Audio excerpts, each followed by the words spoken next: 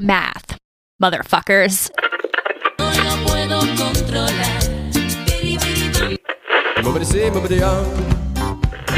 Excuse me while I kiss the sky.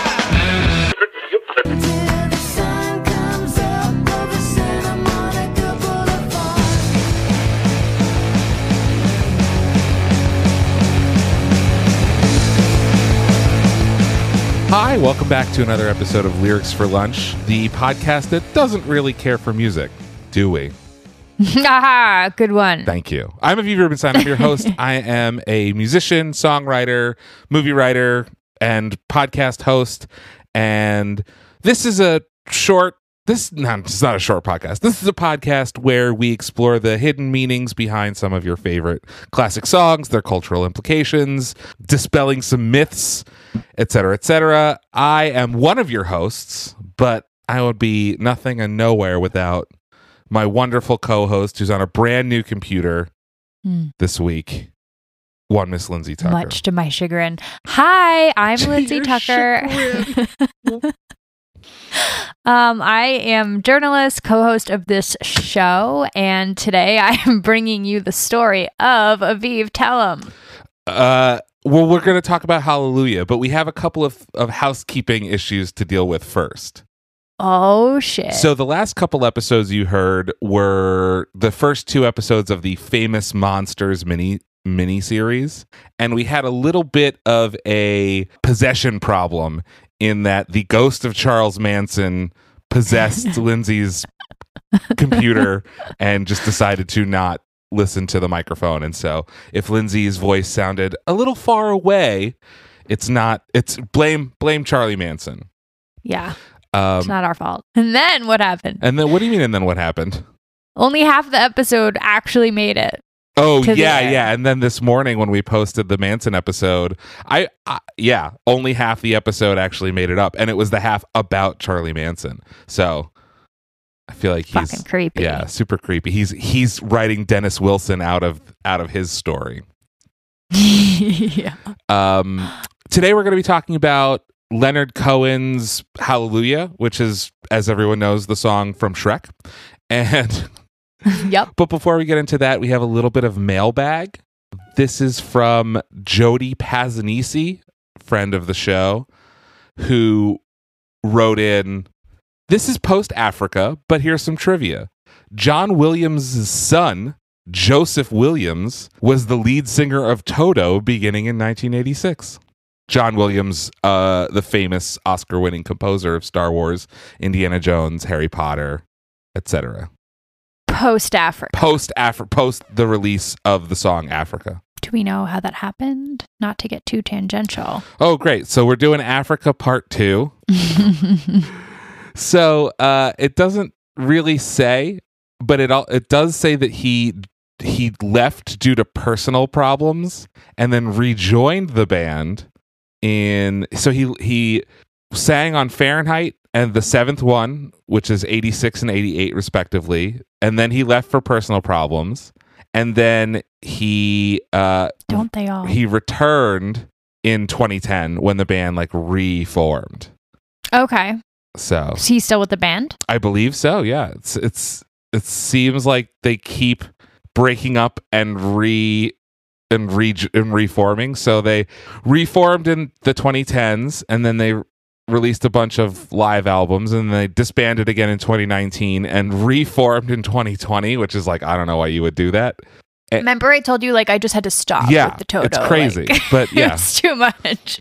And so excellent. Joseph Great Williams. fact. Thanks a lot. Thank you, Jody. So as Aviv mentioned, today we'll be doing Hallelujah by Leonard Cohen. Mm-hmm.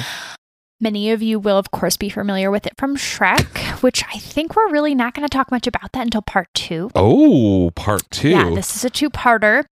Many people will also be familiar, older millennials will be familiar with the Jeff Buckley cover. I was about to say, Lindsay, I think you mean Hallelujah by Jeff Buckley.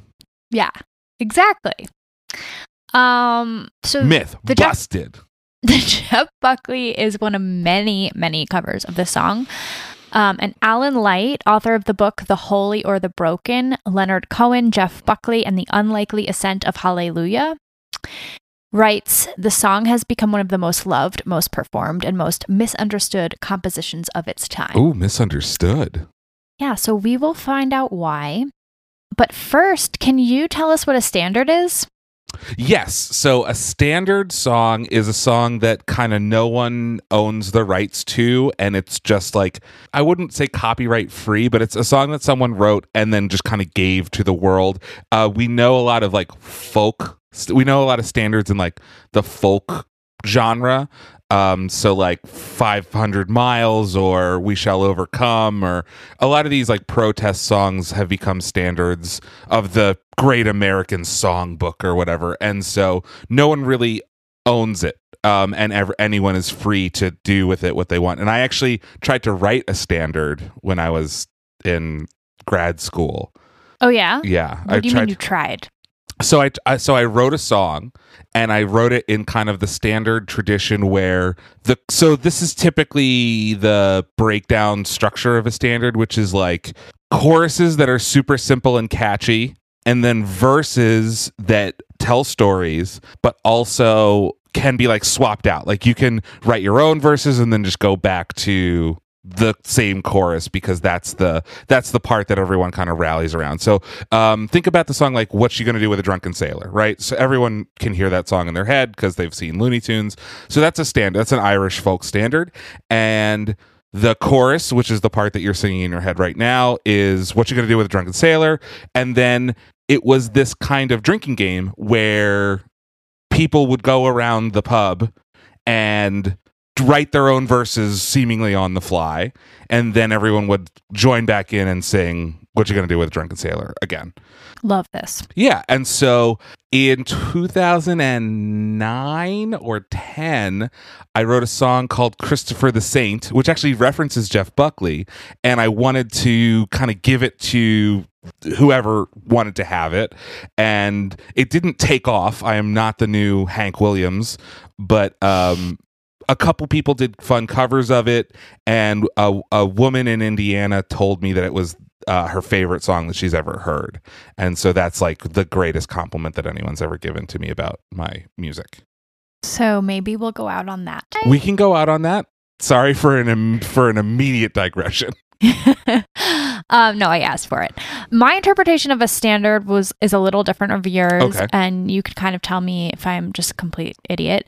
I thought of it less as copyright and more as a song that's freed from its original performance or context. I love that. I think that we're coming to it from the same we're coming to the same idea from two different directions. Okay, awesome. And so Hallelujah scholars will argue that what we have here is a rare modern standard. Mm-hmm. So, like you said, standards were more of a thing like in folk songs, and they started to mostly go away by the 1960s because around that time it became expected that singers would also be songwriters. Right.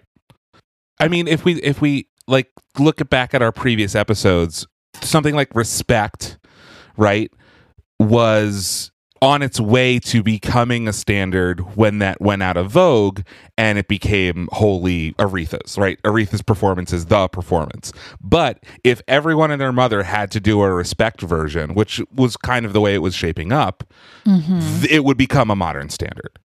Okay. Yeah. So we've had a few digressions already, and today this episode is going to take a slightly different format than those that I usually prepare because I want to begin with what happened when I started researching this episode 3.5 weeks ago. Jesus Christ. So, do you even remember what I texted you back then? I don't. I remember getting the text, I'm not ready, we have to do Manson first. Sure. So Hallelujah had been a song that I'd always loved. I put it on the spreadsheet early on. Mm-hmm. We have a spreadsheet of songs we want to do. Peek behind the curtain. There's a spreadsheet.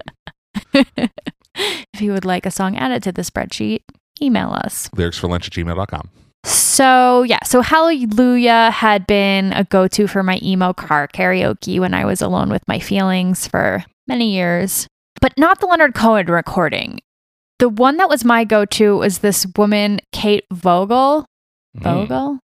who apparently played someone named Mia on One Tree Hill. Okay. Her character sang songs. I literally found this out this Her morning. character sang. So that was like her only thing on the show was, and Like- now Tamia for the song. Maybe. I mean, One Tree Hill fans, please tell us, educate us. So until I found out this One Tree Hill connection, I was like, how did I even find this song? Like, it's always been on my iPod for as long as I could remember. It's on my phone now, you know? But my college roommate was obsessed with One Tree Hill. So I texted her named Sarah. And I was like, Sarah, how did I find this Kate Vogel song? Was this you? And she was like, oh my God, I love that song. So I'm like, okay, mystery solved. It was Sarah. It was Sarah. She showed me, I guess, Hallelujah, the Kate Vogel version, and I immediately fell in love with it. I was also familiar with the Jeff Buckley cover, and I knew that it was a Leonard Cohen song, but whenever I wanted to hear it, Kate was my girl. So in a completely appalling and unprecedented fashion, I'm going to have us listen to the Kate Vogel Hallelujah first this week. Oh, shit. I feel that this is tantamount to understanding my journey. Okay. I love where this is going. I love the narrative so far.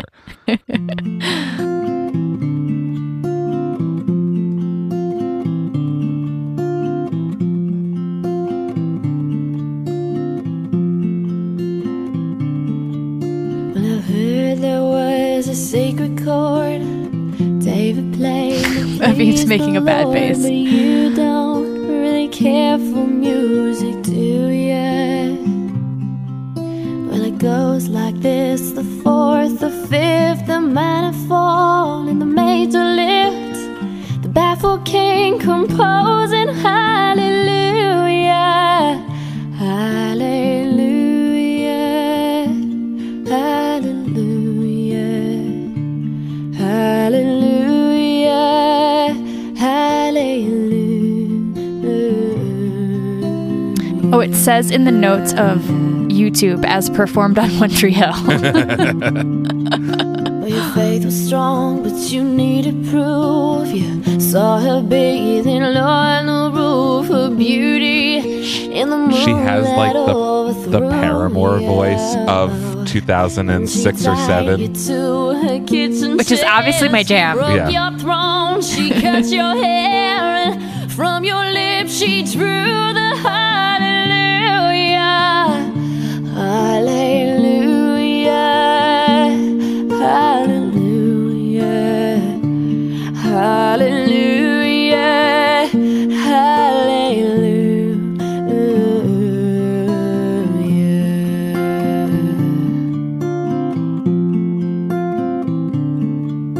Oh baby, I have been here before. I've seen this room and I've walked this floor. Oh, this is a country version. This is a country verse. I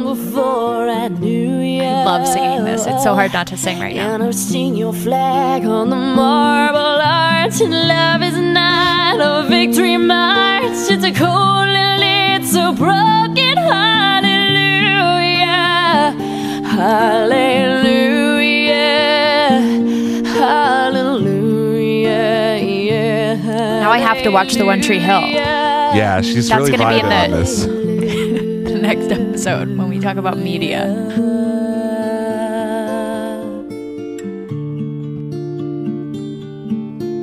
I mean, it's very like circa early 2000s. Oh, like yeah. you can tell. Like I'm glad that there isn't an ornate instrumentation because I think that super doesn't fit the song. But she's doing a lot with her voice. Well, there was a Yeah. time when you let me know. She also is starting all the verses with "well," which drives me fucking crazy.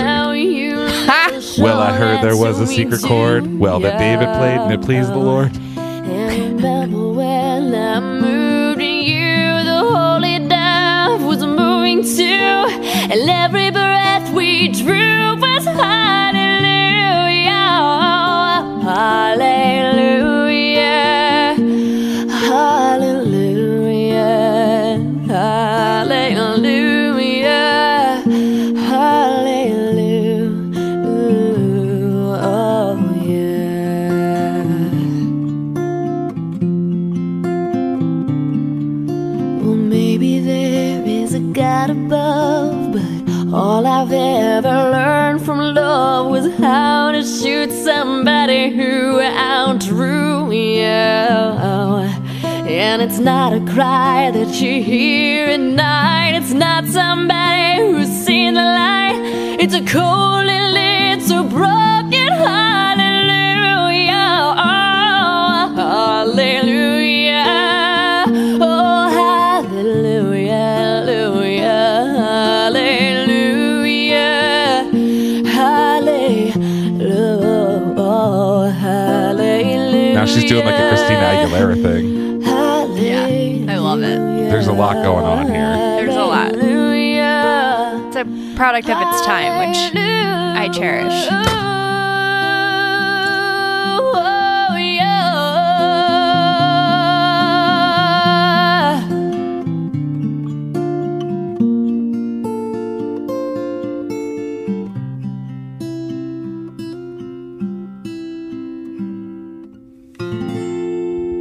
Okay. All right. Any other feelings you have to get out? Yeah, I mean, I saw a video online. I wish I knew where it was or could find it, but there's this guy who was alleging that like every cover of Hallelujah pretty much sucks because it's supposed to sound like shit, right? Like Leonard Cohen can't sing at all, and the song is perfect. This is the case that he makes is that Leonard Cohen is a horrible singer, and that's like exactly who should be singing this song because it's a song of like defeat. And so every like American Idol person who sings this song, or The Voice or whoever, who tries to go on massive vocal runs and there's violins and cellos and timpanis and whatever else, is like misunderstanding the song. That guy is wrong. Cohen said that it's a joyous song, and we're going to go way deeper into what Cohen has said about the song, but Great. It's not a song about defeat. I love that this guy is wrong. But I think my favorite versions of the song are the ones that are like overtly melancholy. So like the Cohen version, the John Cale version, which is the one from Shrek, and the Buckley version, which I think is actually, I think Buckley is like not my favorite because it takes so long to like get to the good stuff. He just like jerks off on the guitar for a while. So when I start researching the song 3.5 weeks ago, I'm of course looking into the original. I want to know everything about how and why Cohen wrote it. Right. So the first thing I did was pull up the original recording, which first appeared on Cohen's 1984 album Various Positions. So let's all listen to that together now. This is also like the thing about folk songs is when you say that this was written and recorded in 1984, I'm like, that's not possible. Right? Because it like, seems too new. Yeah. You mean 84 seems too new? Or like this, that seems like too late in history for the song to exist. That there was a day that our parents were alive that this song didn't exist in their life. Right. The song seems way older. Yeah, it seems like one of those songs that came down from the sky fully formed in like 1821 and just like existed forever, which is, I guess, what makes a good standard. Yeah. All right. Let's listen to Various Positions. This is the original recording of the song. Now I've heard there was a secret chord that David played and it pleased the Lord, but you don't really care for music, do you? Yeah, this is my jam. It sounds like Twin Peaks. It goes like this. It's funny how I went from like, what the shit is this? And then over 3 weeks, I'm like, Cohen. Yeah, Cohen. The baffled king composing hallelujah.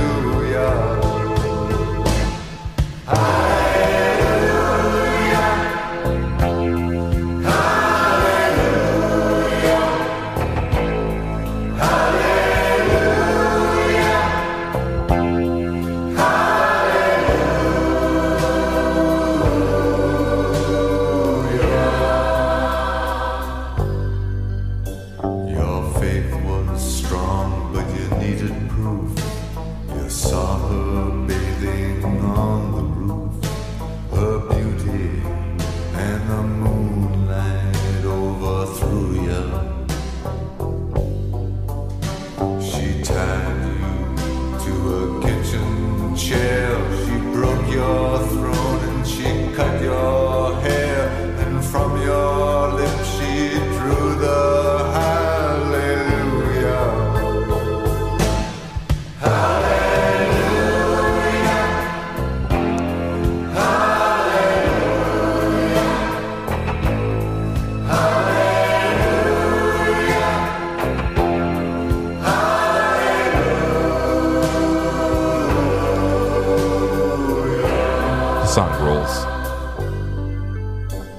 You say I took the name in vain.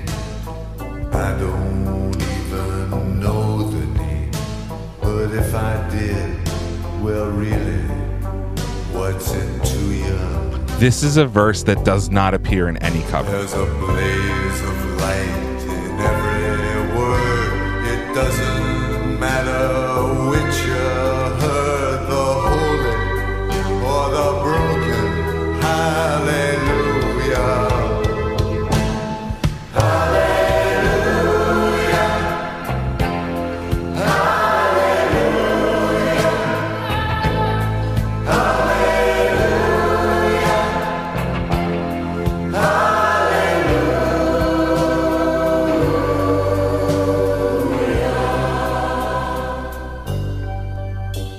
I did my best, it wasn't much. I couldn't feel, so I tried to touch. I've told the truth, I didn't come to fool you.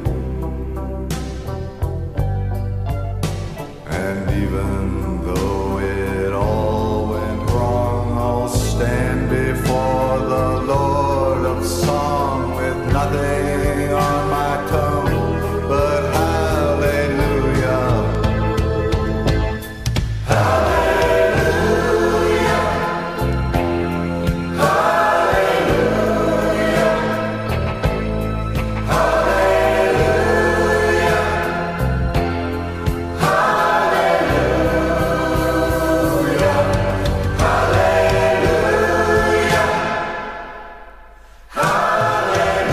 Grand pause, baby.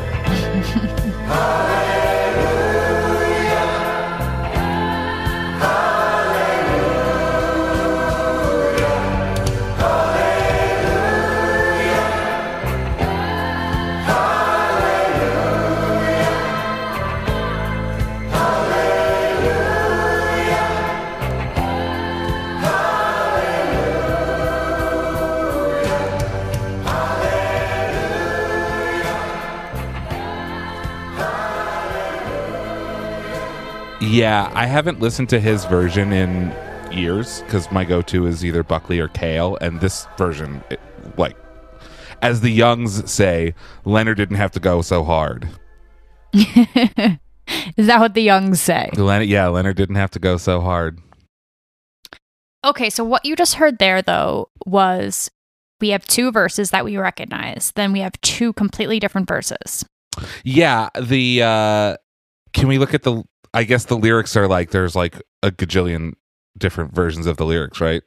Yeah, so we are going to look at the lyrics. Okay. What are the verses that we don't recognize? We don't recognize. You say I took the name in vain. I didn't even know the name. I don't even know the name, but if I did, well, really, what's it to you? There's a blaze of light in every word. It doesn't matter which you heard, the holy or the broken hallelujah. Right. That's not in the version that we heard from Kate Vogel, and it's not in, I don't think, basically any other cover of this song. Right. So then we have, I did my best. It wasn't much. I couldn't feel, so I tried to touch. I've told the truth. I didn't come to fool ya. And even though it all went wrong, I'll stand before the Lord of Song with nothing on my tongue but hallelujah. I think that one is a little less rare in covers. And I think there's a Rufus Wainwright version of this song that has that one.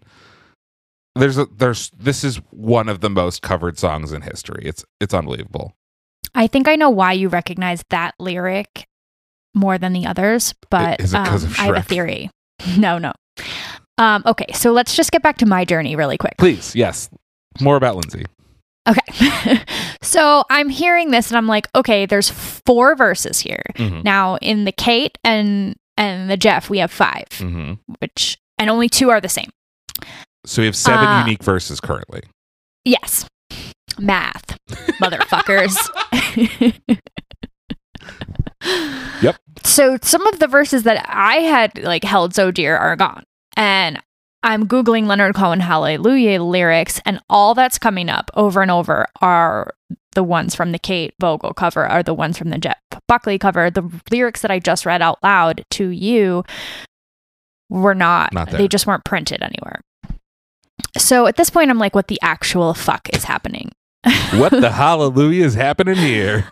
I think I was like, is this some kind of like Mandela effect situation? Like, this is clearly the song. You did text me this. You're like, I'm having I'm having a breakdown on these lyrics. I couldn't find them anywhere, and I couldn't find anyone talking about this. And then when I was Googling Leonard Cohen like live performances of the song, he's singing the Vogel and Buckley lyrics in those. So I really wasn't sure what was going on. So none of the covers, of which there are literally hundreds, had those lyrics about taking the name in vain and the blaze of light in every word. So then I start thinking like, okay, did Jeff Buckley or someone else unknown to me rewrite half the song? So I started down this rabbit hole, and that's when I found the live performance of Cohen singing Hallelujah. The first one that I watched was in the UK, and he was using the familiar lyrics plus the last lyric, which was the "I did my best, it wasn't much" one. Right. So the one that I find more the familiar, one that you found more familiar, I started seeing Cohen performing the song live with 6 verses, the Buckley verses plus the last one, which he loves that verse. As do I. It's a good one. So finally, I found a Leonard Cohen forum that helped me put things into perspective. Okay. Kind of. Here's what I read from user Actaeon, who posted this in 2006. Hello, friends. I tried to bring some systematic order to the Hallelujah lyrics in the different versions. These are the original lyrics from the album Various Positions. He or she labeled them. So despite all your Googling, the only original, the original lyrics you could find was this user Actaeon, right? Posted them and numbered them. Yeah. So it was original 1, which was David and the Sacred Chord. Then it was original 2, Your Faith Was Strong, You Needed Proof. And those are the same in basically every version. Yes. And then we have the third original verse, which is You Say I Took the Name in Vain. Then original 4 verse is I Did My Best, It Wasn't Much, the last lyric. Great. 10 years later, this is still from the same user writing this. 10 years later, Cohen published an almost completely changed version on Live Songs 1994 album. So then he has labeled these lyrics New 1. Baby, I've been here before. I know this room. I've walked this floor. Okay. I used to live alone before I knew you. That verse was Cohen opens with that verse. Wait, whoa. So Cohen, no David. So no David, but also like, okay, so I'm sure that you'll talk about the kind of the meta-ness of the lyrics of the song The Secret Chord, right? We're doing the same thing with Hook, but the balls on him at the song being 10 years old to start the song saying I've been here before, I've seen this room, I've walked this floor is like another meta, like, you know what I'm doing, I know what I'm doing.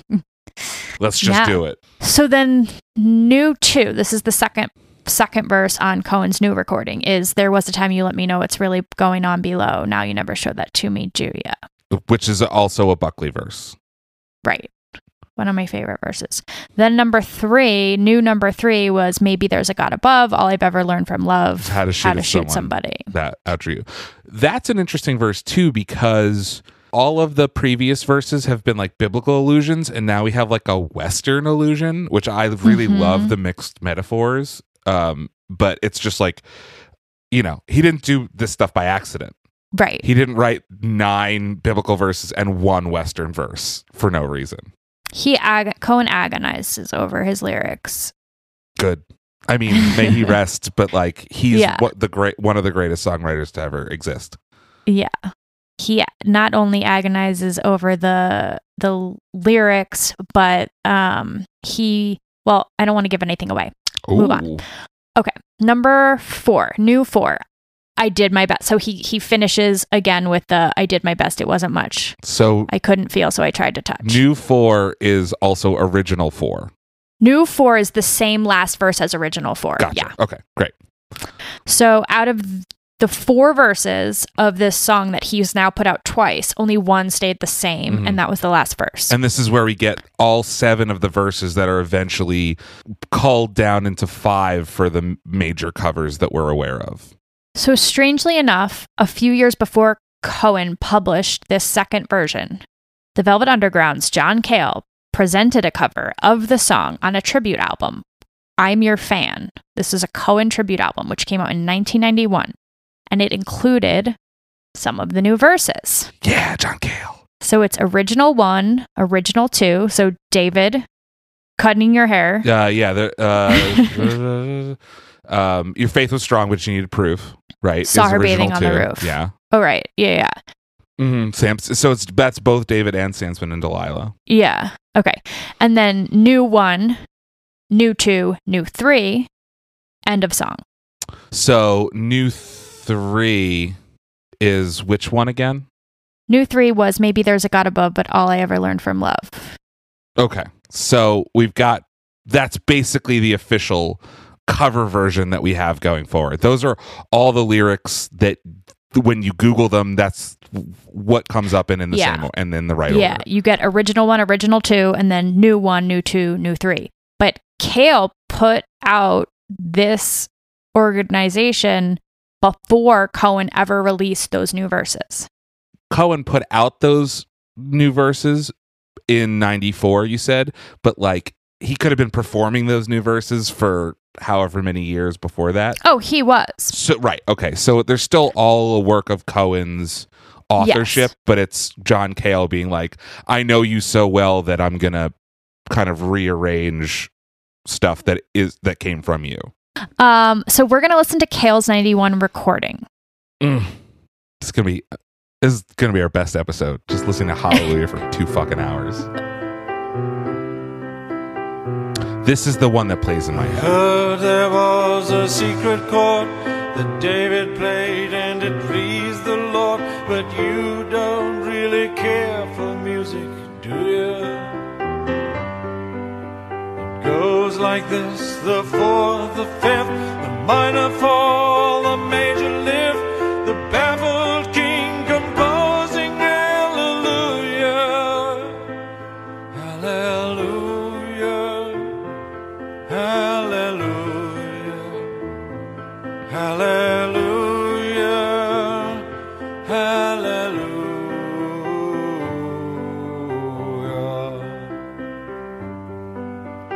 Faith was strong, but you needed proof. You saw her bathing on the roof.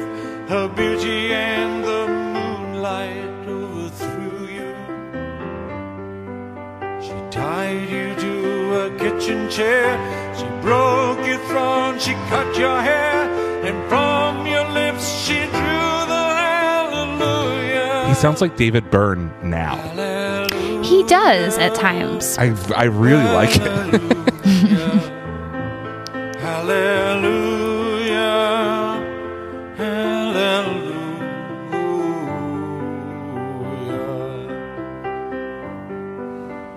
Baby, I've been here before. I know this room, I've walked this floor. I used to live alone before I knew you.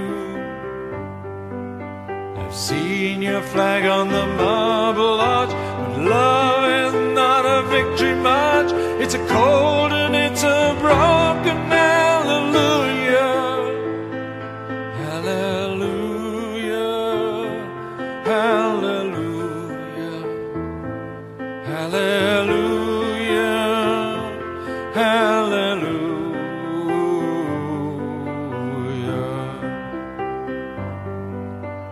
There was a time you let me know what's really going on below, but now you never show it to me, do you? I remember when I moved in you, and the holy dove was moving too, and every breath we drew was hallelujah, hallelujah, hallelujah, hallelujah, hallelujah.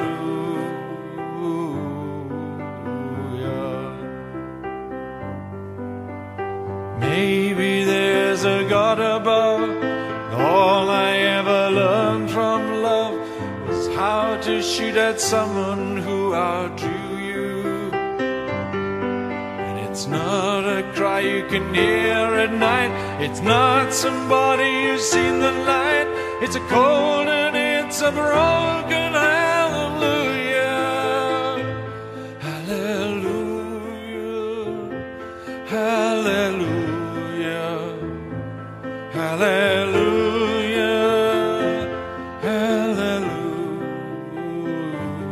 Hallelujah. Hallelujah. Hallelujah. Hallelujah. Hallelujah.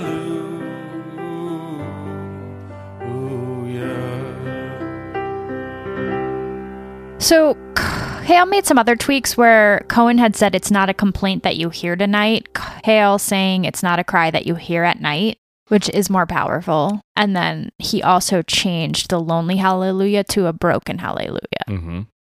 So, yes, I did come to find out that Cohen was touring to back up various positions, and he was swapping in different lyrics, different verses as he went. But at this point in my research, I was just like, wait, how did Cale get these extra verses before Cohen ever released them? So I found an article in Far Out magazine that was published last year titled, "Without John Cale, Leonard Cohen's Hallelujah would have been forgotten." Whoa, bold claim. Right? That article is basically just a ripoff of a 2017 People article. So this is from People. Leonard Cohen's Hallelujah was a complex, nearly indecipherable musical riddle that flummoxed even its composer. Originally released as a funereal synth-laden dirge on 1984's various positions, he spent years tinkering with the track during live performances in a relentless pursuit to unlock its full melodic potential. Ultimately, it was John Cale who provided the key. The iconoclastic Velvet Underground co-founder, producer, and innovative writer-arranger crafted an elegiac version of Hallelujah that vaulted the song into a rarefied strata of modern standards. Ooh, modern standard again. Hey, and that's so the elegy is like what you would play at a funeral, and so that like this is maybe where I got it into my head that this should be a song of like mourning and defeat. Yeah, the media definitely helped you get there, which is why we're doing a whole episode on media and the song. So a quick aside about 1984's various positions. This was a murky mid-career release that had been rejected by Cohen's record label, Columbia Records. They legit refused to put it out in the US. Oh, shit.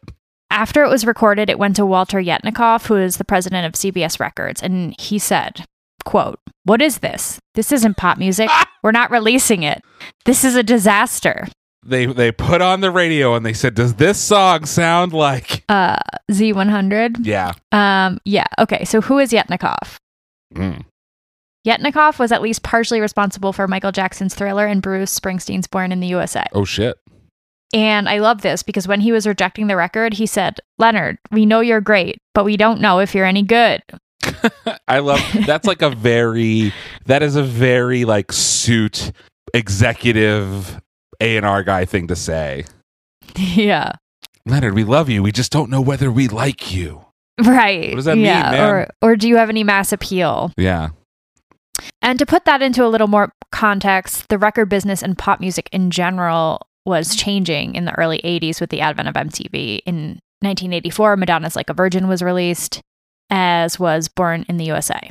Right. It wasn't obvious that there was a place for the 50-year-old Leonard Cohens of the world. And in the decade prior, each of his last 3 albums had sold less than its predecessor, and he had never had an album in the top 10 in the US. That's rough stuff, man. Yeah, so Various Positions was released overseas, and a few months after CBS turned it down, an independent label, PVC Records, put it out in the US. And Hallelujah did not make waves. Rolling Stone reviewed the album and didn't even mention the song. Whoa.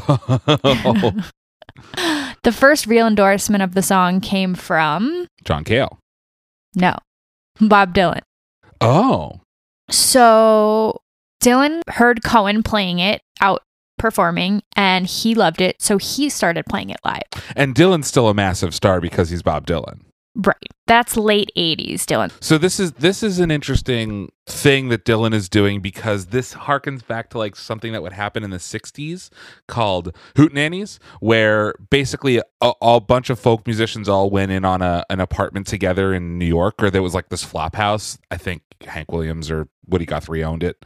And when they were back from tour, they would all kind of gather around and play the songs for each other that they had been working on or they had picked up along the road. And this is like part of that American Standard ethos, is that they would teach each other these songs. And so Dylan and Cohen come from that era of songwriters and song sharers, and so it's cool that Dylan is 20 years later still doing that.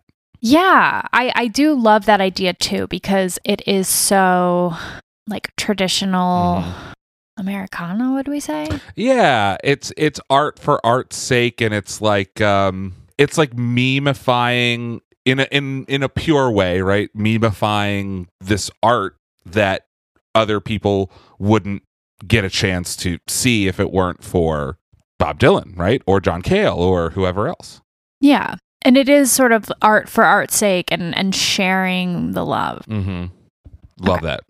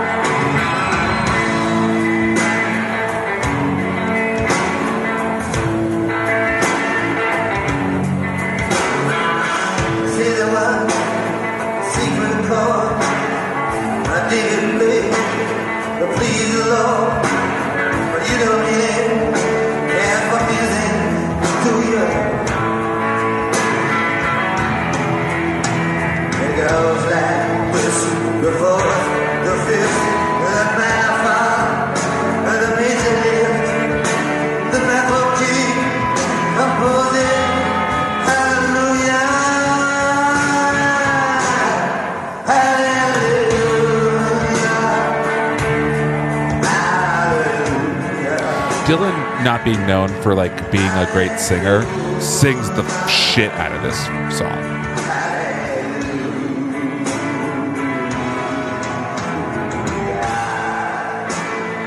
I don't know if he's not a good singer. It's just that his voice is not pleasing to the ear. That's true. That's fair. Kind of a difference.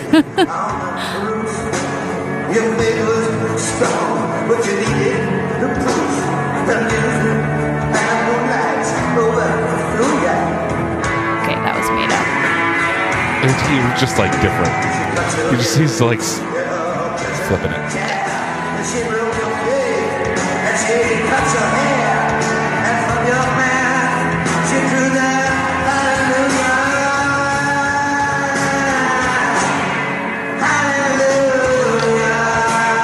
All right, I hate to do this to you because I know you love Dylan, but I don't think we can hear this song 8 times.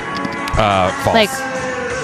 We're gonna have to just give him a little taste and get out. So let's talk about the verses that are sung, right? So no changes. These are the original 4 Cohen verses. Yes. Which makes sense because this is basically the first cover of the song. Right. Around the time Dylan was discovering Hallelujah, it was already undergoing transformation. So Cohen began touring to support various positions in 1985, and he started adding extra verses and omitting some others, which is not an uncommon thing for him to have done. Mm-hmm. So John Cale, like Dylan, says that he first heard the song at one of Cohen's gigs. This one was at the Beacon Theater in New York City in 1990. Cale said, "I was really an admirer of his poetry. It never let you down. There's a timelessness to it." A few months later, the French magazine Les Incorruptibles. Great. Incorruptibles. Incorruptibles? Incorruptibles. Incorruptibles. Incorruptibles. Okay. Asked Cale to contribute to I'm Your Fan, which was the 1991 Cohen tribute album that we talked about earlier. Mm-hmm. So Cale calls up Cohen and asks if he can send him the lyrics, being that there's no internet and stuff. Cale recalled, it was a long roll of fax paper, 15 verses. 15 verses? And then I chose whichever ones were really me. Some of them were religious, and coming out of my mouth would have been a little difficult to believe. I chose the cheeky ones. Oh. I mean, I kind of take massive issue with this, and we'll get to that when we do the lyrical analysis, which is coming. I feel like the Cohen version 1 was the cheekiest. I agree. I think cheeky, maybe cheeky isn't the right word. Sure. That's just the word that he's used multiple times. Yeah. But sure, I like the idea that he is picking the ones that make him seem the least disingenuous about singing about religion. Absolutely. In another account to the Boston Globe, Cale said, "I had one of those old fax machines. I went out to dinner and my floor was covered in paper." In various accounts, Cale will say that it was 15 verses all the way up to 15 pages. Whoa. Well, that's weird because the verses are not that long. Exactly. So we're going to talk about how many verses are there for real. Where are they all? Next week. Wait, next week? Yeah. Oh my God. How are there more than 15 verses? I think so. There might be. How many verses are there? I don't know. Oh my We'll have God. to find out next week. Oh my God. So Alan Light, author of The Holy and the Broken book, says this about Cale's rendition. Despite his implication that he avoided the spiritual dimension of the song, Cale sensed the elemental power of the biblical stories and languages and returned them to the position of the song's entry point, but then undercut them with the lyrics focused on sexual longing and tragic romance. The juxtaposition of the Samson story, "She broke your throne, she cut your hair," followed by the assertion that love is not a victory march, is a particularly inspired bit of soldering by Cale. The shift in perspective that resulted from this edit is also intriguing. Clearly, the you who is overthrown by her beauty and the moonlight is not the same you who the singer moved in. Like a cubist painting, the lyric now surrounds the listener from multiple points of view. Cale created a more perfect union out of Cohen's unnerving marriage of the divine and the damaged, but it came at the cost of a spiritual payoff.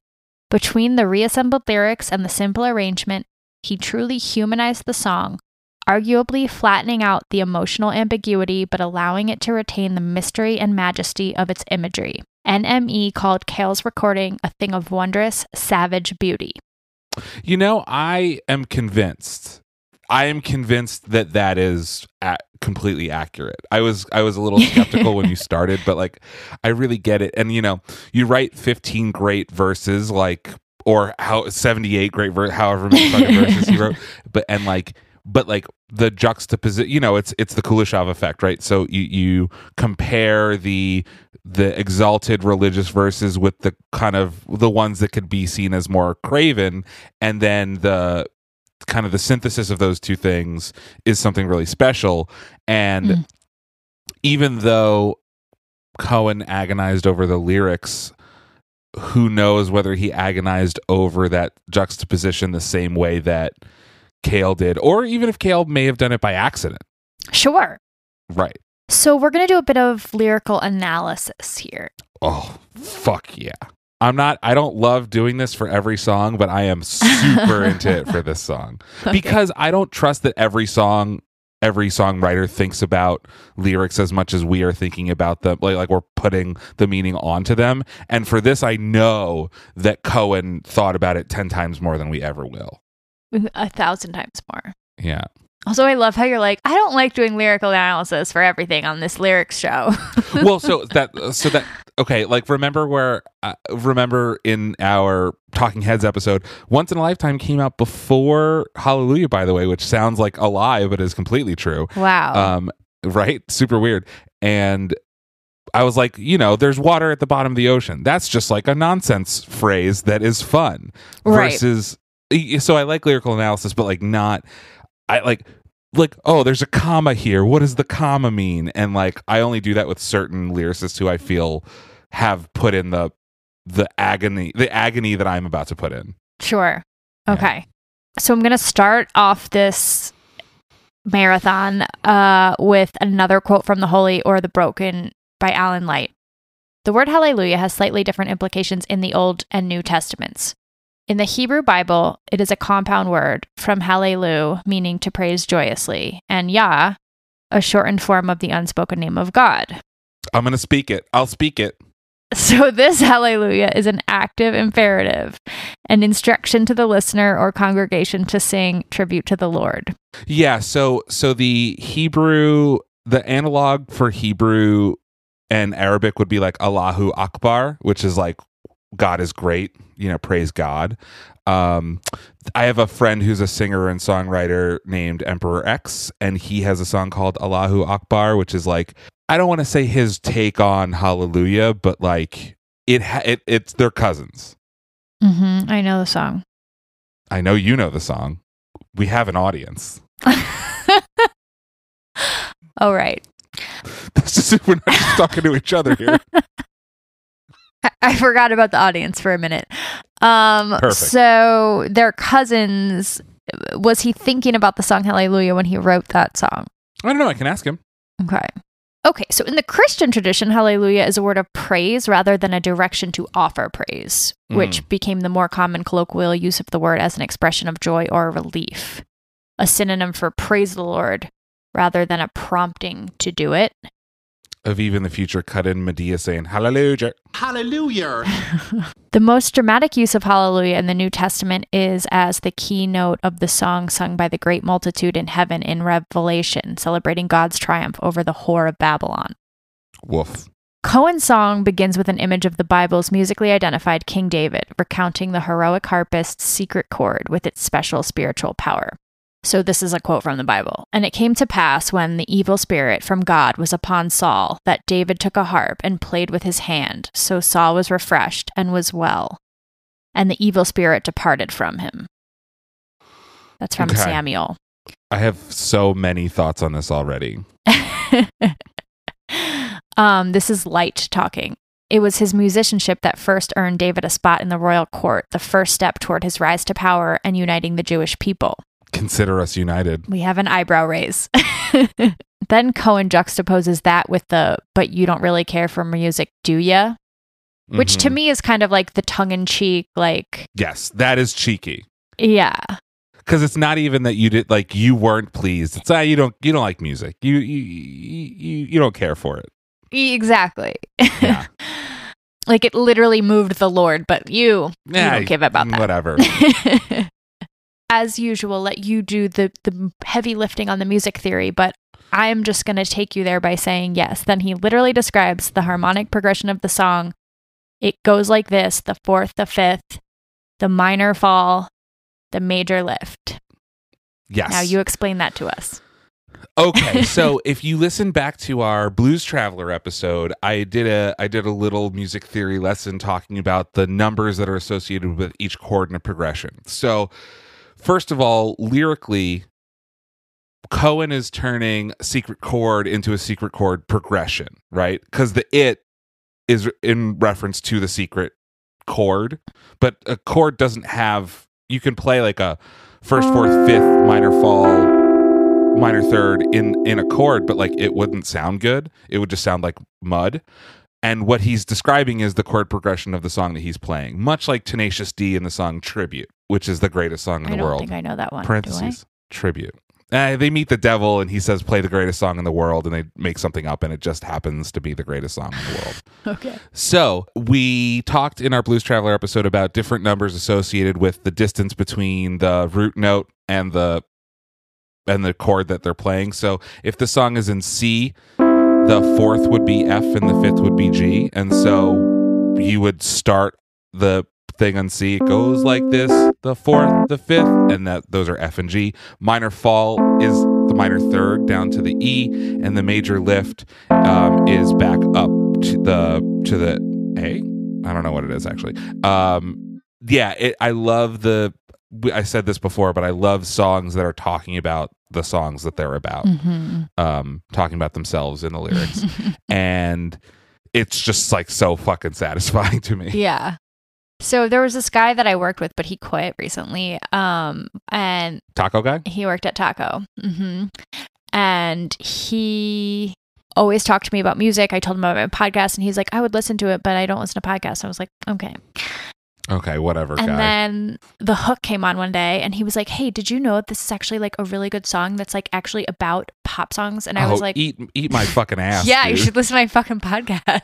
It's our second episode. Yeah. Okay. So the next verse, your faith was strong, but you needed proof. You saw her bathing on the roof. Her beauty in the moonlight overthrew ya. Okay, I have a question. Already. Her beauty in the moonlight or her beauty and the moonlight? It's and. I, for 35 years of my life, thought it was her beauty Me in too. the moonlight. I probably just said that. Yeah, I think you did, but that's incredible. It's a song I've listened to probably 100,000 times. And do you know what this is referring to? David sees Bathsheba, Yes, right? yes. Someone bathing on a roof, and he like falls in love with her.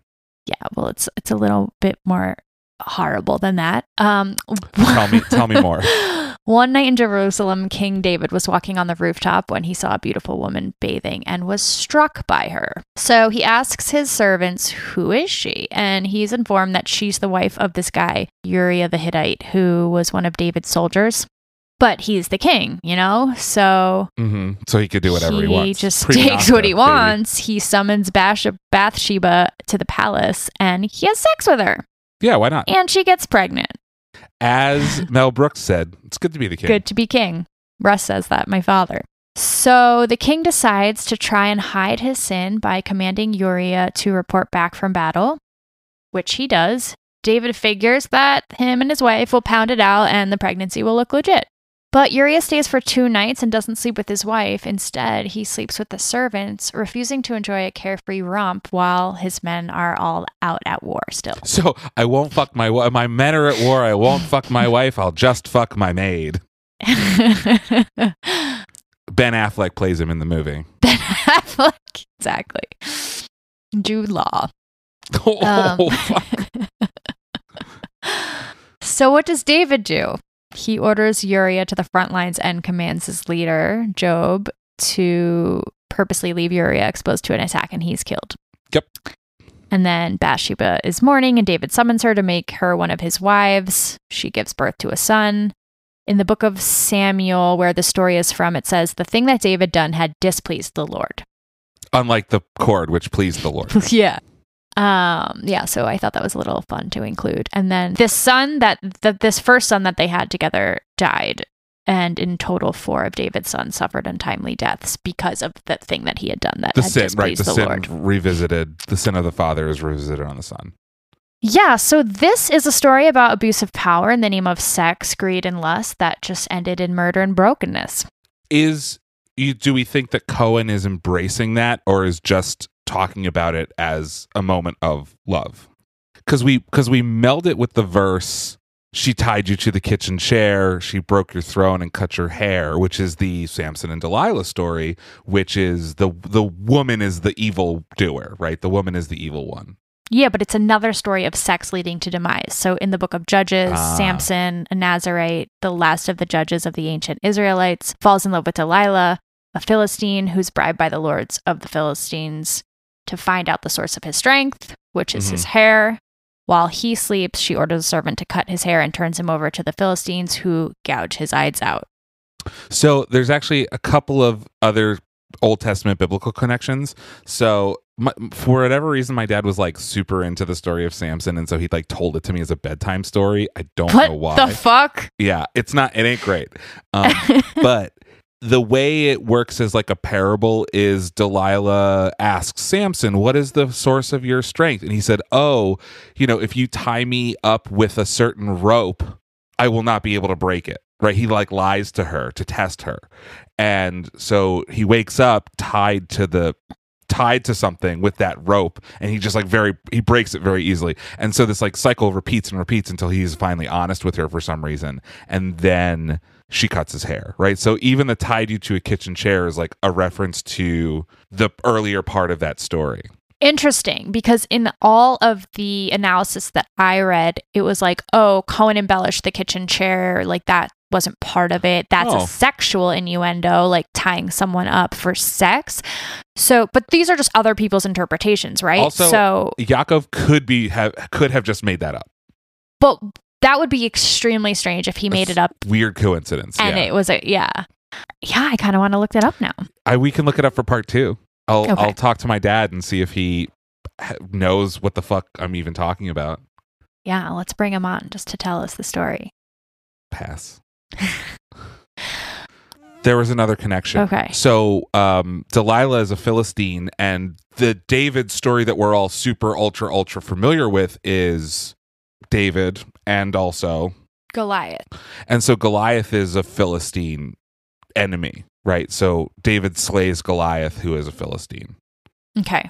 Yeah, so there's a thread. tying There's a them all thread, but together. the thread might just be like that the Philistines were the enemies of the Israelites for like many of the episodes. Said Reverend Sandy Scott in a July 2011 service at St. Paul's Presbyterian Church in Prince Albert, Saskatchewan. But even after the drama, the grasping, conniving, sinful King David is still Israel's greatest poet, warrior, and hope. There is so much brokenness in David's life. Only God can redeem and reconcile this complicated personality. That is why the baffled and wounded David lifts up to God a painful hallelujah. The way I interpreted both of these is that they were stories of sex and demise that were intertwined.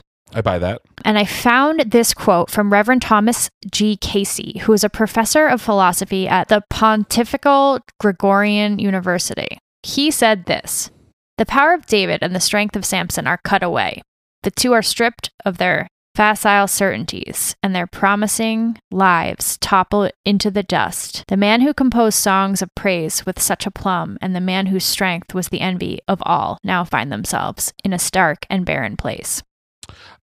I just worry that we're blaming the women in all these stories, you know? Oh, Which totally. I That's guess what the Bible does. Hey, right.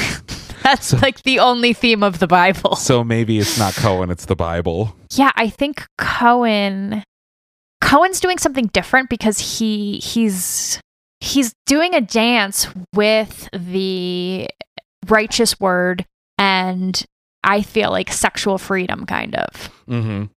Well, let's take a look at verses 3 and 4 and see Right, we're going there. how that works. Yeah, the next verse we're going to do is the next verse in Cohen's original recording. Cohen original 3. Yeah. "You say I took the name in vain. I don't even know the name. But if I did, well, really, what's it to you?" And what's it to you is like, I think does tie a bow into the thing that you were saying, which is like, we're hearing these stories of sex leading to demise and degradation, but like, fuck you. Right. Yeah. Literally. Fuck off. It's none of your Fuck fucking off. business. God or whoever is judging the way that we give praise or, you know, whatever. Right. Which also leads into the very next verse, or it's part of the same verse, the very next line. "There's a blaze of light in every word. It doesn't matter which you heard, the holy or the broken hallelujah." Woo! I know. Sweating. Goosebumps, right? I'm sweating. Me too. I don't even know what that means. I don't know if there is any subtext in that though, which is interesting because he's a subtextual kind of guy. But like, that's just on its face, I think, what he means, which is like, Right. you say I'm praising the wrong way. Well, eat my ass. See, I'm just as good as Leonard Cohen. It's fine. You are. Yeah. Obviously. It's great. And this is what gets cut out of the one that the versions that everyone knows. Right. Right. It is. Let's look at the fourth verse, the Cohen 4. Let's go to Cohen 4. And that's the one that he never cut out. Yes. Why don't you read Cohen 4 to us? Why don't I read Cohen 4 to you? Because I do not have it in front of me, but I will have it in front of me in just a moment. "I did my best. It wasn't much. I couldn't feel, so I tried to touch. I've told the truth. I didn't come to fool you. And even though it all went wrong, I'll stand before the Lord of Song with nothing on my tongue but hallelujah." So I think this one is a perspective shift, like whoever was writing about Kale doing a perspective shift. "I didn't come to fool you" is a different you than "what's it to you" is a different you than "you saw her bathing on the roof," which is a different you than "you don't really care for music." I think there's 4 different people he's addressing. Yeah. Right. And this is the audience. This is like the this is the metatextual stuff again, where he's like, I've told you this story, I'm wrapping it up, take it or leave it, I'm not lying to you, and I fucked it up, but I'm sticking with it, right? Nothing on my tongue but hallelujah. Yeah, and I do think the first, you don't really care for music, do ya, is addressing the audience too. You think? I always thought it was like the woman that he's singing to that he's in love with. I don't like that. I mean, this was an assumption I made when I was like a child. Sure. There's no real evidence to support that, but that's just the assumption that I made. I definitely probably thought that before I did all this research, but now having been so deep and like analyzing every line, it's just my feeling that first one was also like a dig at the audience. You're probably right, because it implies the same kind of attitude of, I didn't come to fool you, right? Like, listen, you don't believe me, it's fine, I don't give a shit. So here's what Light had to say about this verse in the Holier the Broken book. Like our forefathers and the Bible heroes who form the foundation of Western ethics and principles, we will be hurt, tested, and challenged. Love will break our hearts. Music will offer solace that we may or may not hear. We will be faced with joy and with pain. But Cohen is telling us, without resorting to sentimentality, not to surrender to despair or nihilism. Critics may have fixated on the gloom and doom of his lyrics, but this is his offering of hope and perseverance in the face of a cruel world. Holy or broken, there is still hallelujah. Most all of the cover versions and interpretations have dropped this verse. Cohen has remained loyal to it. In 2006, when he was inducted into the Songwriters Hall of Fame, he recited this verse in full as the bulk of his acceptance speech. Fuck. What a baller ass move that is. Right? He's pretty awesome. Yeah, may he rest. I know. I keep talking about him like he's alive, as if I don't know he's dead, but his spirit is with us.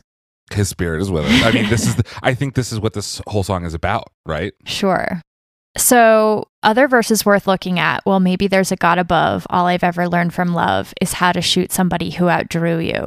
The Western verse. The Western verse. So this could mean hurting someone before they can hurt you first. Yep, that's exactly how I've always interpreted it from day one. Okay, me too.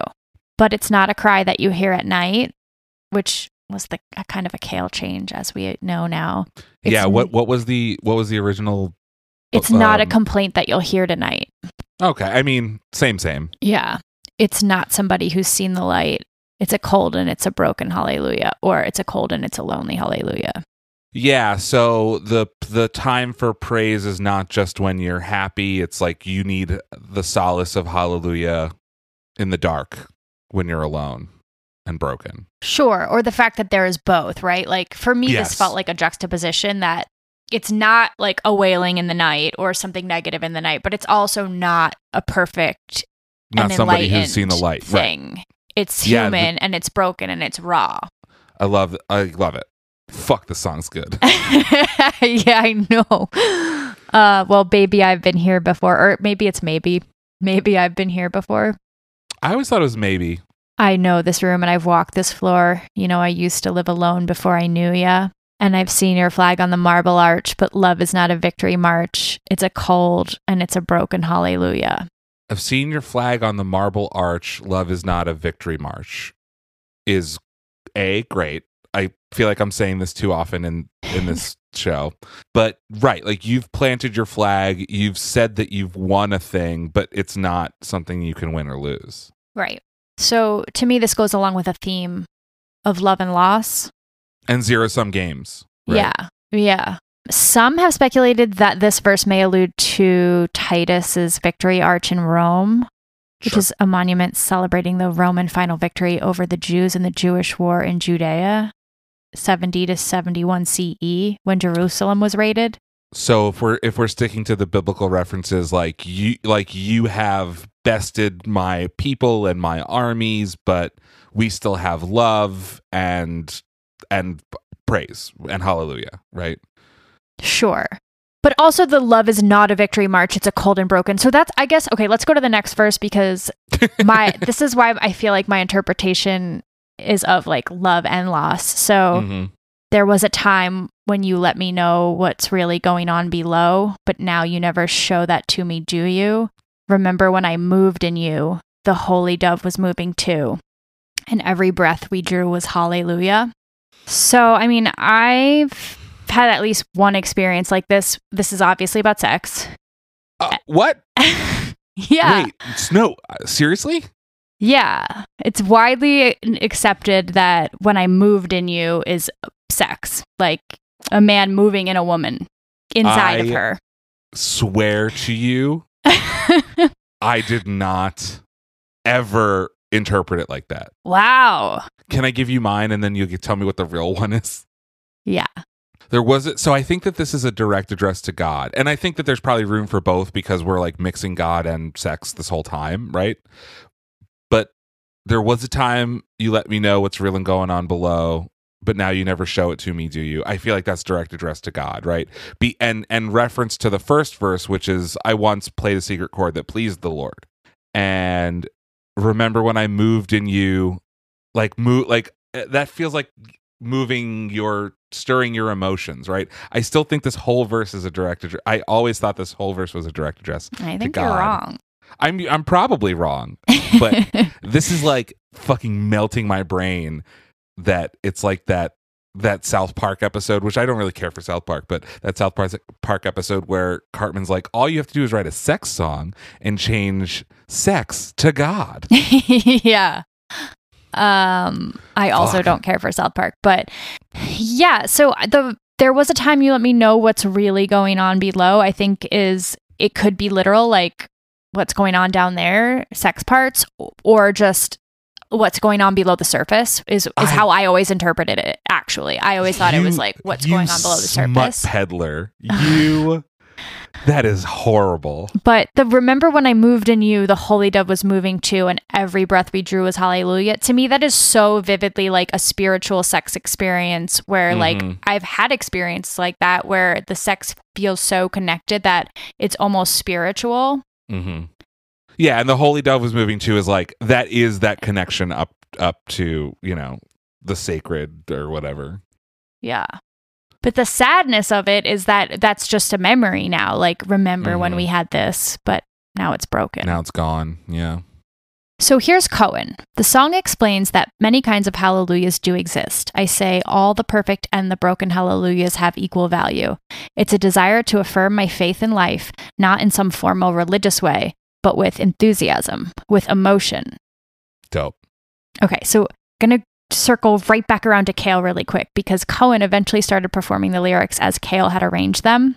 But as we know, the addition of the final verse that he liked so much. So he was doing 6 verses now. He was doing all 5 Cale verses plus his original last verse. So that makes sense. Yes. So the song's just getting longer and longer. Yes. Nearly every cover adheres to the Cale arrangement. The most famous, I would say, being Jeff Buckley. Yeah, hands down. So Jeff Buckley discovered the Cale version in the early 90s, and a music editor recalled in the Holy or the Broken book that he went up to Jeff and complimented him on his Cohen cover, and Jeff said, I haven't heard Leonard Cohen's version. I know it by John Cale. Great, but also kind of fucked up, I guess. Yeah. I mean, it's cool that it's got this other life, but like, come on, man. Do your research. Most people at Jeff Buckley's shows didn't know the song and assumed it was his own, and it became kind of his signature. Mm-hmm. So, who is Jeff Buckley? What do you know? So this is you're gonna love this because I know a lot about Jeff Buckley. So I'll bang through it. His name was Scott Moorhead originally, and he went by Jeff Buckley, and he was a singer-songwriter, potential gay person who released one album which was called Grace, and then he released a live album which was just like basically Grace Live, and Hallelujah is on both of those things. And then he drowned in the Mississippi River, and it took 5 days for him to be found, for his body to be found. And so he is like the thought of in the same breath as like Cobain, which is someone who has been taken from us, a real amazing talent who was taken from us too early, and no one really knows like why he drowned in the river, whether it was an accident or whether it was a foul play of some kind or whether he killed himself. Unless we know. Do we know? It seems like we know. And he had a famous, one of his roommates was famous. I think he was roommates with like Yardley Smith from The Simpsons. There's like a weird connection with his roommate. Okay, you look that up. I'm looking it up. He was the son of folk musician Tim Buckley, who began his career in folk music in the 60s and later experimented with jazz, funk, soul, and other like avant-garde stuff. I don't know why I thought Tim Buckley was his brother. His roommate in New York was Brooke Smith, who is the captured woman in Silence of the Lambs. Weird. Like played her? It rubs the lotion on its skin or else it gets the hose again. Her. Okay, gross. Yeah, and she was just like best friends and roommates with Jeff Buckley in New York, and was on this podcast called I Was There Too, which is like about, famous people and people in the famous scenes in movies. And she was like, oh yeah, he was like always annoying me writing this music in his room and like playing guitar at all hours of the night, and he was writing Grace. So how fucking annoying. Okay, so as you mentioned, like, yes, he died. So his dad, Tim Buckley, also died at age 28, and Jeff was 30 when he died. Mm-hmm. Jeff only met his dad once when he was 8, or could only recall meeting his dad once, but he always said like, oh, like my dad had no effect on me, but people who knew him said, oh my gosh, he could perform. Well, that's a fucking lie. Yeah, he knew his dad's catalog in and out. He knew every single song. Like his music had a huge effect on him. But Jeff came up in New York City, in the New York City music scene in the early 90s. In 1992, after he'd made a name for himself playing in bars and clubs in the city, including his version of Hallelujah, he was signed to Columbia Records, which was home to Bob Dylan and Leonard Cohen. And that is when he made Grace, which you were talking about. Which is an amazing album. Somehow his version of Hallelujah is not the best song on the record. Mm-hmm. Well, let's listen to his version of Hallelujah.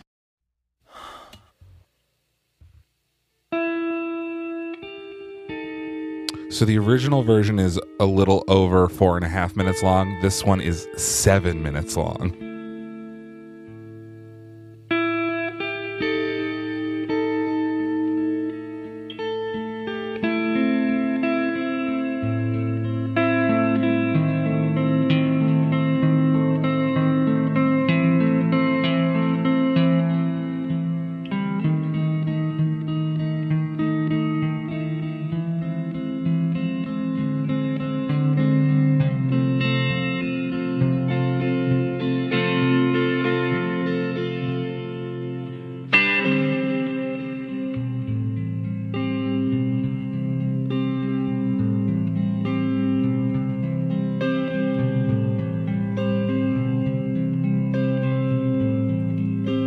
I heard there was a secret chord that David played and it pleased the Lord. But you don't really care for music, do you?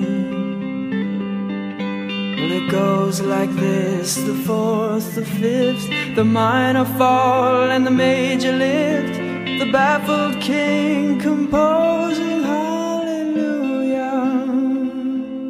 hallelujah.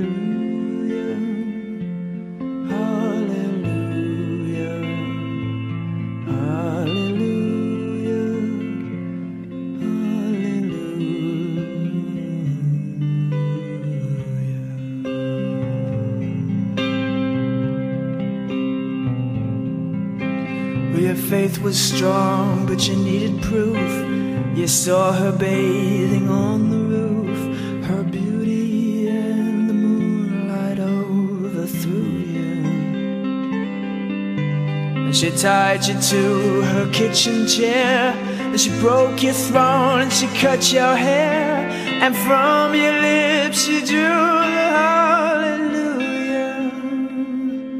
hallelujah,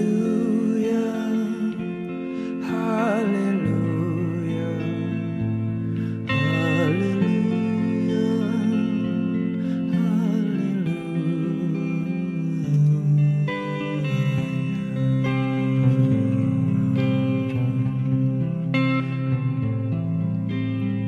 Well, baby, I've been here before. I've seen this room and I've walked this floor. You know, I used to live alone before I knew you. And I've seen your flag on the marble arch. And love is not a victory march. It's a cold and it's a broken hallelujah. So he hits like a seventh in that moment, a seventh chord that is not in the original version, that makes it just so much sadder. Yeah. So he's singing like one note lower than everyone else, one note in the scale lower than everyone else, and it adds nice jazzy texture to it, but it also makes it like, well, I'm gonna go die now. Which he did. Which he did. Let me know what's really going on below, but now you never show that to me, do you? But remember when I moved in you, and the holy dove was moving too, and every breath we drew is hallelujah, hallelujah, hallelujah, hallelujah.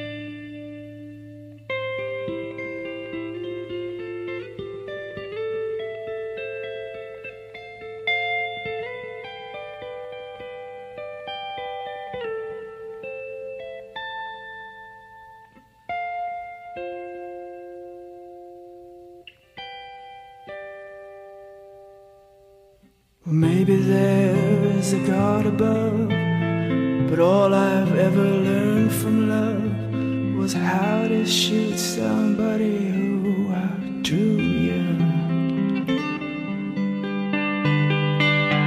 And it's not a cry that you hear at night.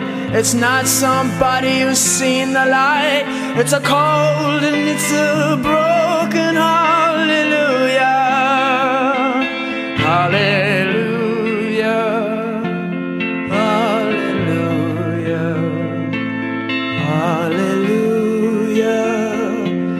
hallelujah, hallelujah, hallelujah, hallelujah.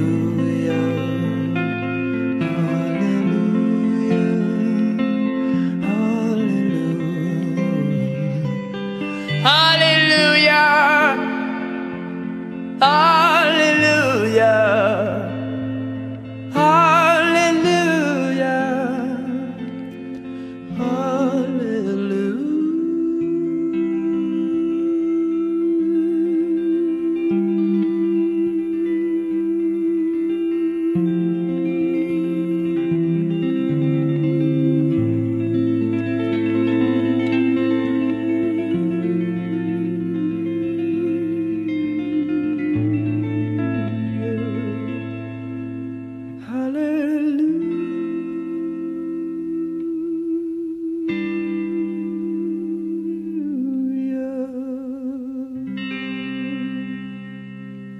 The reason I know all that stuff about Jeff Buckley is because that song that I tried to write, or the song I wrote that I tried to make like a standard, the third verse is about Buckley, and it's like about his death. Really? Yeah. I feel like you should have mentioned that. I just did. So the thing that feels like it keeps happening is, you know, the thing that where you're saying like every successive album of Cohen's was like doing less and less business. Mm-hmm. It seems like the opposite is happening with every successive cover of Hallelujah. So like Cohen released it and it flopped, and then Dylan did it and people are like, oh, and then John Cale did it and they're like, oh, and then now Buckley's doing it and people were like, this is the version, he wrote the song. And so it's like compounding. Sure. Okay, or not. I'll go fuck myself. No, it did. It absolutely did. That's like kind of the long tail of Hallelujah, which is a big theme of a next episode. The thing about Grace, though, is that it didn't chart in the US. It briefly made it to the top 50 in France and the UK. Rolling Stone's review of Grace said the young Buckley's vocals don't always stand up. He doesn't sound battered or desperate enough to carry off Leonard Cohen's Hallelujah. What? Guys, this I feel like this show is just like a drag fest of old Rolling Stone articles. I know it is. Because like we keep finding times that they just like royally fucked up. Right. And I did find that Times disagree with Rolling Stone and say that Buckley's Hallelujah may be the single most powerful performance of a Cohen song outside of Mr. Cohen's own versions. I don't necessarily agree with that either, but sure. So rock critic Robert Christgau, am I saying that right? He's a pretty famous rock critic from what I could tell. He wrote in The Village Voice about Buckley. It's wrong to peg him as the unwelcome ghost of his overwrought dad. Young Jeff is a syncretic asshole. Let us pray the force of hype blows him all the way to Uranus. What the fuck? So this album wasn't... This had to have been published before he died, right? Yes. So this was like a Jeff post... Buckley, dead at 30. What an asshole. Sure. So he really found fame in death. Right. So let's talk about his death really quick, because from my research, he died in a river accident at age 30. He was on his way to a show and he stopped by a river with a friend, and he was like, he was like going on as like the Late Show, and he was like, I know this river where I used to swim when I was a kid, and like, let's go hang there. Yeah, this is the Mississippi River. A spot on the Mississippi River. I'm just providing context that this isn't like a creek. This is the Mississippi. This is like a big deal. Yes. I think I was misconstruing that. But there was a spot that he knew from childhood where he was like, oh, I used to go swimming there, so let's go. So he waded in with his clothes on and got sucked up by a fierce current. And the medical examiner testified that his tox report was clean. Okay, yeah. So his friend says that like 1 minute he saw him, and then he heard like a speedboat coming, and like he could see that the speedboat was creating big waves, and like he like called out to Jeff, and he said like 1 minute he was there, and the next second he was gone, and then he like never saw him again. Yeah, a very mysterious. So I didn't mean to imply that he killed himself, but like it is this kind of ethereal, mysterious disappearance, and it took 5 days for them to find him. Right. His body, I mean. And then, so after this death became legendary. He became legendary. A few days after he died, U2 paid tribute to him at the second annual Tibetan Freedom Concert. Okay. I know. But today, Grace has sold more than 3 million copies worldwide, eventually earning gold sales status in the US and going 6 times platinum in Australia. And Jeff Buckley has a cult following in Europe. In 1998, Q magazine readers voted Grace the 75th greatest album of all time. Right. Which is, I mean, Grace is a great record.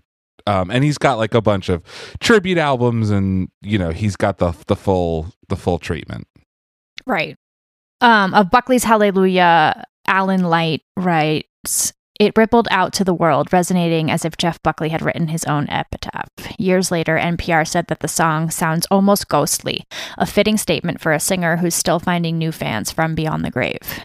This is the first review of him that I agree with.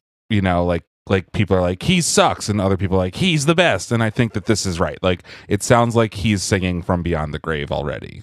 Sure. Yeah. And before he died, here's what he said about Hallelujah. Whoever listens carefully to Hallelujah will discover that it's a song about sex, about love, about life on earth. The Hallelujah is not an homage to a worship person, idol, or God, but the Hallelujah of the orgasm. It's an ode to life and love. Great. I don't know if I necessarily agree with that, but sure. Every breath he drew was Hallelujah. I guess so. Except for that last one, which was full of water. Aviv. That was bad. No, he didn't drown. My bad. That was bad. So next week, we're going to talk about the lost verses and all the ways pop culture has co-opted the song, often to Cohen's chagrin. Now I've said chagrin twice in one episode. And why Alan Light calls Hallelujah a musical Rorschach test. Interesting. Okay, so we've gotten 7 verses of Hallelujah total, which is the original Cohen 4 and then the Cale additional 3. Do we know what the missing 8 verses are? So I'm still on the hunt for many of them. I've been deeply involved in message boards, and I've got some hearsay verses from people who claim to know. And I'm hoping that by next week, because I still have a week to go, that I will have some more definitive answers for you. And you said that there are more than 15, right? The 15 were the ones that he sent to Cale, but you've been teasing me that there are more than those. Yes. It is my belief that there are well more than 15. Oh my God. And that Cohen was almost maniacally writing verses to Hallelujah for years. I love that, because that's just the kind of the standard ethos, you know? Mm-hmm. Okay. So what are we going to go out on this week? We should go out on your song, which you said was a standard that involves Jeff Buckley. Yes, so this is a standard that is, like many standards, very historically inaccurate and makes biblical references and talks about Jeff Buckley. And so the song is called Christopher the Saint. If anyone likes it, just take it. It's yours. I mean, it's not yours, it's mine, but like write new verses to it, do your thing, do your worst. And this is Christopher the Saint. Where can people find us on the internet? Find us on socials at Lyrics for Lunch. You can find our website, lyricsforlunch.com, where you can support the show, send us some monies. You can email us. As Lindsay said, she has been researching this for 3.5 weeks. Literally 3.5 weeks. So it's been consuming her, and it's been driving me crazy. And it's not going to stop, because we have a whole nother episode to go. Yeah, so email us at lyricsforlunch@gmail.com. What's your favorite version of Hallelujah? Do you have a favorite cover that we haven't mentioned? Not that we haven't mentioned. I'm talking to the audience. Once again. Lindsay, you know that we're talking to other people, right? Robin, you know that the North Pole is real, right? So listeners, if you have a favorite cover of Hallelujah that we haven't mentioned yet, let us know. Let us know. Please email us. Email us at lyricsforlunch.com or on socials at lyricsforlunch. And leave us a rate and review wherever you get your podcast, specifically, Apple Music, because they're the podcast provider. So the more ratings and reviews we have on Apple Music, the easier it is for other people to find us. And tune in next week for the thrilling continuation. I don't want to say conclusion. The thrilling continuation of Hallelujah, the story of Hallelujah. So until next time, I'm Aviv Rubenstein. I'm Lindsay Tucker. Saying Hallelujah. Christopher the Saint.